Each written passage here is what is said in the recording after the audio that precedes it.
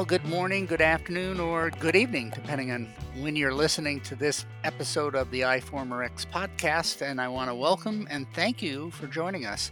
My name is Stuart Haynes, and I'm the host of the iFormerX podcast, where we explore the evidence that informs ambulatory care pharmacy practice. And if you are like me, you probably find it pretty challenging to keep up with the latest evidence and clinical practice recommendations for the treatment of SARS-CoV-2 virus, which is responsible for the COVID-19 pandemic. Early on in the first few months of the pandemic, treatment with various monoclonal antibodies was initiated. These treatments proved to be effective when used before symptoms became severe, and several products receive emergency use authorization from the FDA. Unfortunately, monoclonal antibodies are parenteral products and must be administered by health professionals. Moreover, the supply of these medications has been limited and they're very costly to produce. So, an oral antiviral, which could be easily administered by patients and made available through pharmacies under test and treat protocols, would have a clear advantage, but only if they work to reduce the risk of hospitalization and death. Well, in December 2021, remdesivir was approved for the treatment of COVID-19, but there are a number of other oral agents, oral antivirals, that have been granted emergency use authorization that appear promising. So when I saw the Move Out study, which was published February 10th of 2022 in the New England Journal of Medicine, I thought it was an opportune time to have someone write a commentary and record a podcast about these new oral antivirals. So I'm delighted to welcome Dr. Amanda Applegate and Dr. Mary Beth Dameron to the podcast today. Dr. Applegate is the Director of Practice Development at the Kansas Pharmacists Association, and across the river in Kansas City, Missouri, is Dr. Dameron, who is an ambulatory care clinical pharmacist at University Health, which was until recently known as Truman Medical Center. So Amanda and Mary Beth wrote a commentary for iFormerX about the new oral antivirals and why some treatments are favored over others. And I'd be remiss if I didn't point out that Amanda and Mary Beth have maintained our COVID-19 resource page on iFormerX for the past 2 years. So I hope you'll check out the resource page too. Well, Amanda, Mary Beth, it's great to have you both on the iFormerX podcast today. Welcome. Lovely to be with you both. Thank you. Happy to be here. Thank you for the opportunity, Stuart. So, Amanda, before we talk about the Move Out study, I want to set the stage with a big picture overview of where we are today in terms of COVID-19 infection and its treatment. I know a lot has happened over the past 2 years, but I think it's important to have some context as to the place in therapy that these new oral antiviral therapies will likely play in the months and perhaps the years ahead. Yes, indeed. So the virus, which is actually SARS-CoV-2, and the disease that it causes, COVID, has really been a lesson in watching the scientific process play out in real time for the entire world. We first learned that the virus was spread by droplets and implemented social distancing and hand washing. Then later, that surface transmission wasn't common, so we could stop quarantining our groceries for 24 hours. And finally, have established that this virus can be transmitted longer distances, especially in areas with poor ventilation. As our knowledge and the supply chains that evolved, we went from 6 weeks of quarantine to then widespread community masking and continued social distancing. Based on the knowledge of previous coronaviruses, we treated hospitalized severe illnesses as best we could in those early days, learning what worked and what didn't. Scientists and researchers quickly started in vitro and animal studies, few of those with results really panning out in vivo, but unfortunately with some of those taking hold in what became conspiracy theories such as hydroxychloroquine and ivermectin. Somewhat incredibly, just considering the pace of historical development, the first vaccines against COVID were licensed at around the 1 year mark of the disease being around to help protect populations. And novel parenteral therapies for COVID patients were developed around and licensed around that 18-month mark. Finally, as you mentioned earlier, nearly 2 years after the news of the virus became public, the FDA gave emergency use authorization to two novel oral antiviral agents, which were heralded as really a key step in that process, bringing that quick, relatively cheap ability to keep mild cases from progressing to more severe disease. So, really, again, some big changes as we learned how this disease process works. So, Mary Beth, let's talk about the study that you reviewed in your iForumRx commentary. As I stated, the paper was published in February of 2022 in the New England Journal of Medicine, and it's officially entitled Molnupiravir for Oral Treatment of COVID-19 in Non-Hospitalized Patients. Now, we've posted a link to that paper on the iForumRx website, but can you give us a brief summary of the study methods and the key results? So, this was a phase 3 multi-center double-blind randomized placebo-controlled trial evaluating the safety and efficacy of molnupiravir in non-hospitalized patients with COVID-19. So, those who were 18 years of age and older with a positive COVID-19 test had symptom onset within the past 5 days or less and had mild to moderate illness with at least one risk factor for progression to severe COVID-19, such as diabetes, heart disease, or obesity, were included in the trial. Some key exclusion criteria worth noting include those with history of a COVID-19 vaccine, pregnancy, or severe renal impairment. Participants in the trial underwent 1-to-1 randomization to receive molnupiravir 800 milligrams or placebo twice daily for a 5-day period. The primary efficacy endpoint of the trial was the incidence of hospitalization for any cause or death through day 29. Now, one thing I do feel is worth mentioning as we briefly discuss the results of the trial is that a pre-specified interim modified intention to treat analysis was completed after 50% of the target enrollment. So at the time of the interim analysis, 7.3% of those receiving molnupiravir had been hospitalized or died, compared to 14.1% of those receiving placebo. So this was a hot topic after the press release because molnupiravir use demonstrated nearly 50% risk reduction. However, once the final analysis was done, it was found that 6.8% of those receiving molnupiravir experienced hospitalization or death compared to 9.7% in the placebo group, which resulted in a 30% risk reduction. The primary safety endpoint was the incidence of adverse events. So, the most frequently reported adverse events that occurred in 2% or more of participants in either group were COVID-19 pneumonia, diarrhea, bacterial pneumonia, and worsening of COVID-19. So, overall, in summary, it was shown that early treatment with molnupiravir decreased risk of hospitalization or death in unvaccinated adults with COVID-19 who were at risk for progression to severe disease. Well, Amanda, I think this is a well designed study, but as you point out in the commentary, there are a few caveats. What are the key issues that we should be paying attention to, and what are the limitations of this study? So, as Mary Beth described, the study itself is exactly what a novel drug study for an infectious disease is expected to be: international, multi site, double blind, parallel group, randomized control trial. It is funded by the drug manufacturer, but does have accuracy vouched for by the study authors. The inclusion criteria that they laid out targeted the group of people that would most likely benefit from that oral outpatient therapy, not vaccinated against COVID-19 and at high risk for progression to severe illness. What this did is made it more likely for the study to discern a statistically significant difference in the intervention versus control groups, as low risk and vaccinated individuals are just overall not as likely to experience the designated efficacy endpoints of hospitalization and death. So, overall, that gave us pretty good confidence in the results, that in nearly every subgroup, molnupiravir demonstrated a lower risk of experiencing those primary endpoints, but also demonstrated very good safety outcomes overall.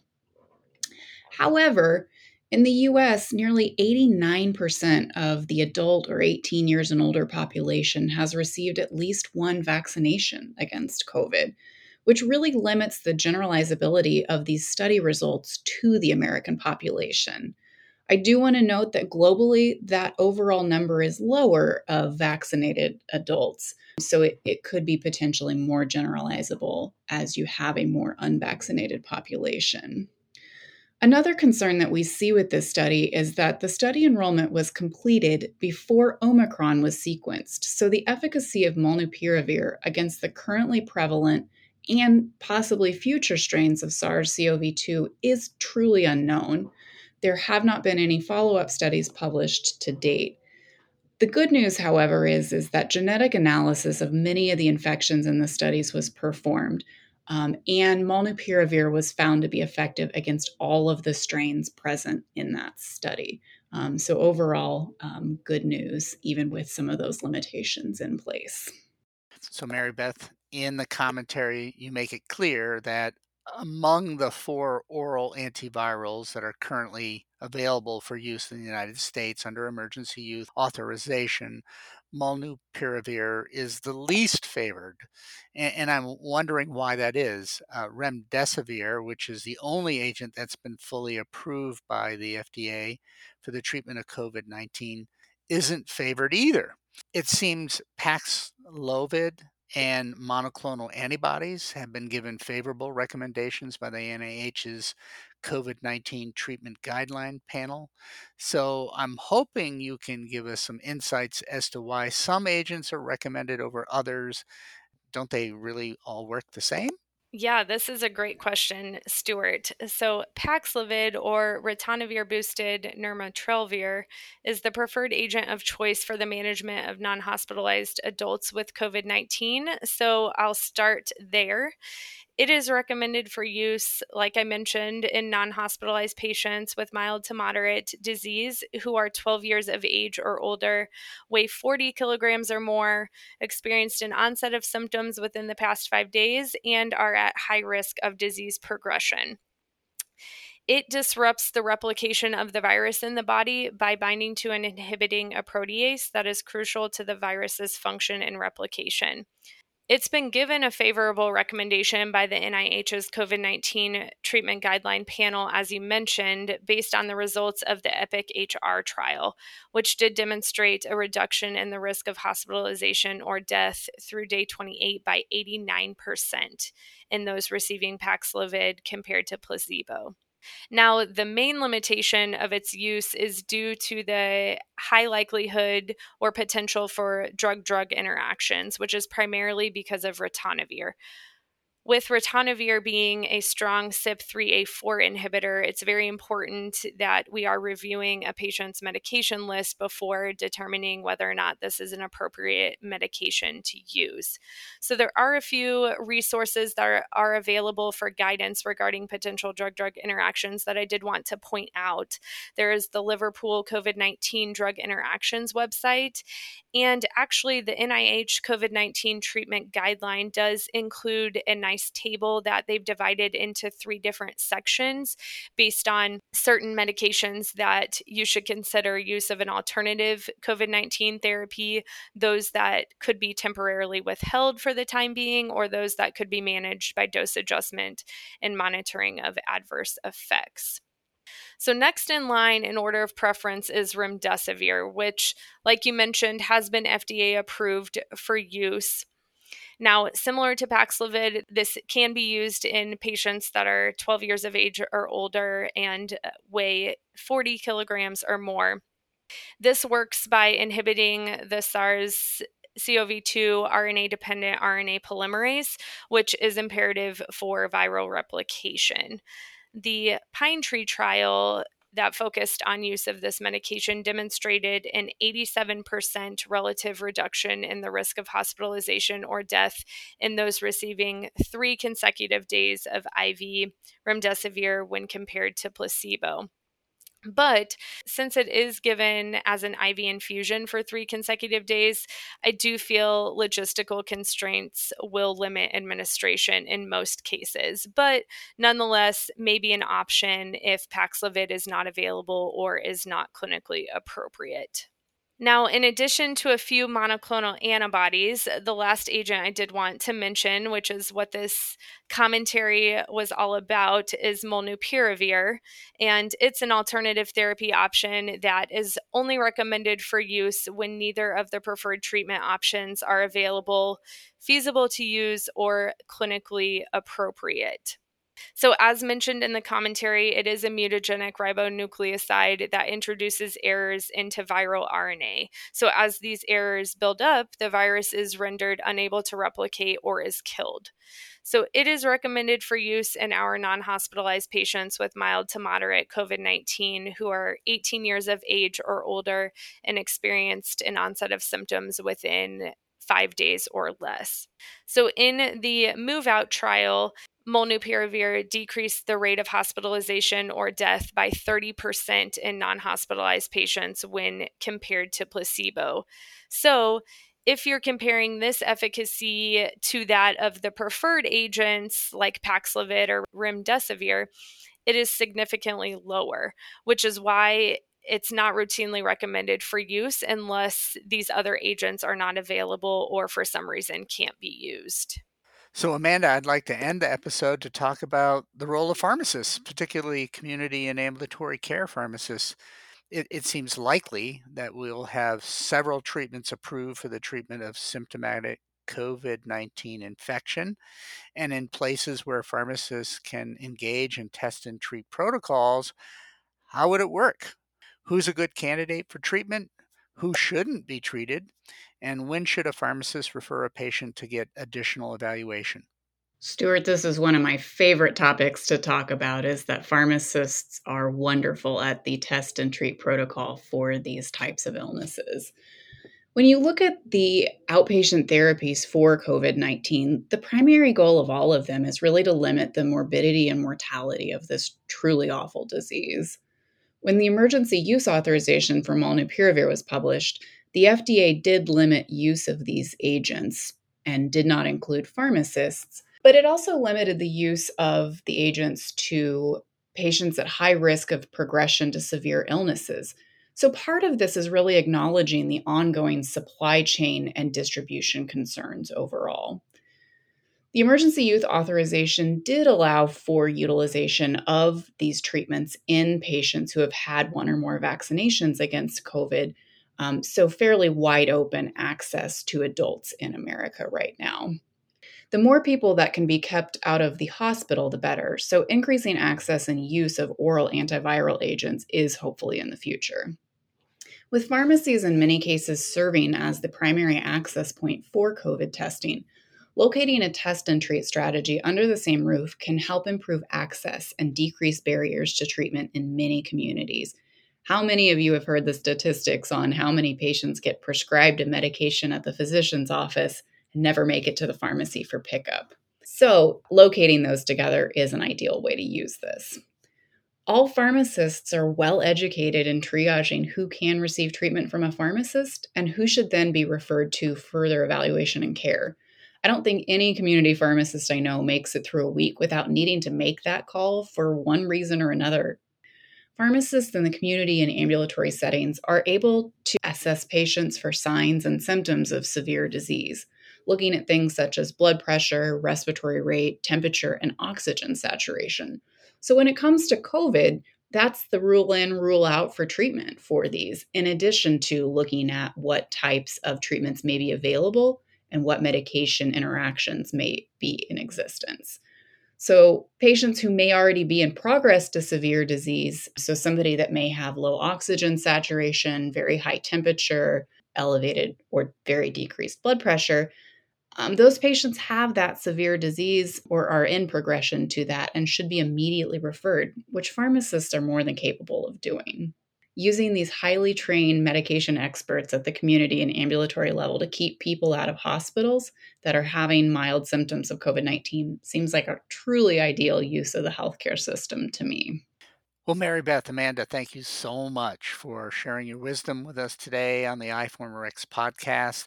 And while Molnupiravir might eventually get approved for the treatment of COVID-19, based on the data we have so far, it seems other agents may prove to be more effective.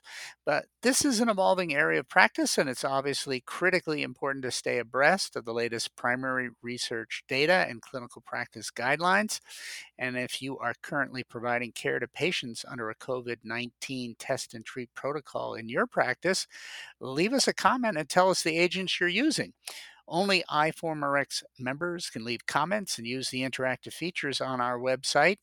If you are a health professional or studying to become a health professional, join iForumRx. Sign up today. It's free. And be sure to check out the American Pharmacists Association's board prep and recertification program. We've partnered with APHA to make this podcast and the written commentary available for board recertification credit. To learn more, click on the link posted below the commentary on our website. And before I sign off today, I'd like to take a moment to thank the pharmacists and residents at the Providence Medical Group in Portland, Oregon, for their ongoing and steadfast support of iForumRx. This amazing group of clinicians work in an interprofessional team environment to provide high quality care to the good folks in Oregon, and they've made iForumRx a part of their professional development. When I reach out for volunteers to write commentaries, peer review, or participate in podcasts, someone from the Providence Medical Group always volunteers. So thank you, my friends. You're awesome. Well, until next time, this is Stuart Haynes, Editor-in-Chief of iForumRx, signing off. Be safe, my friends.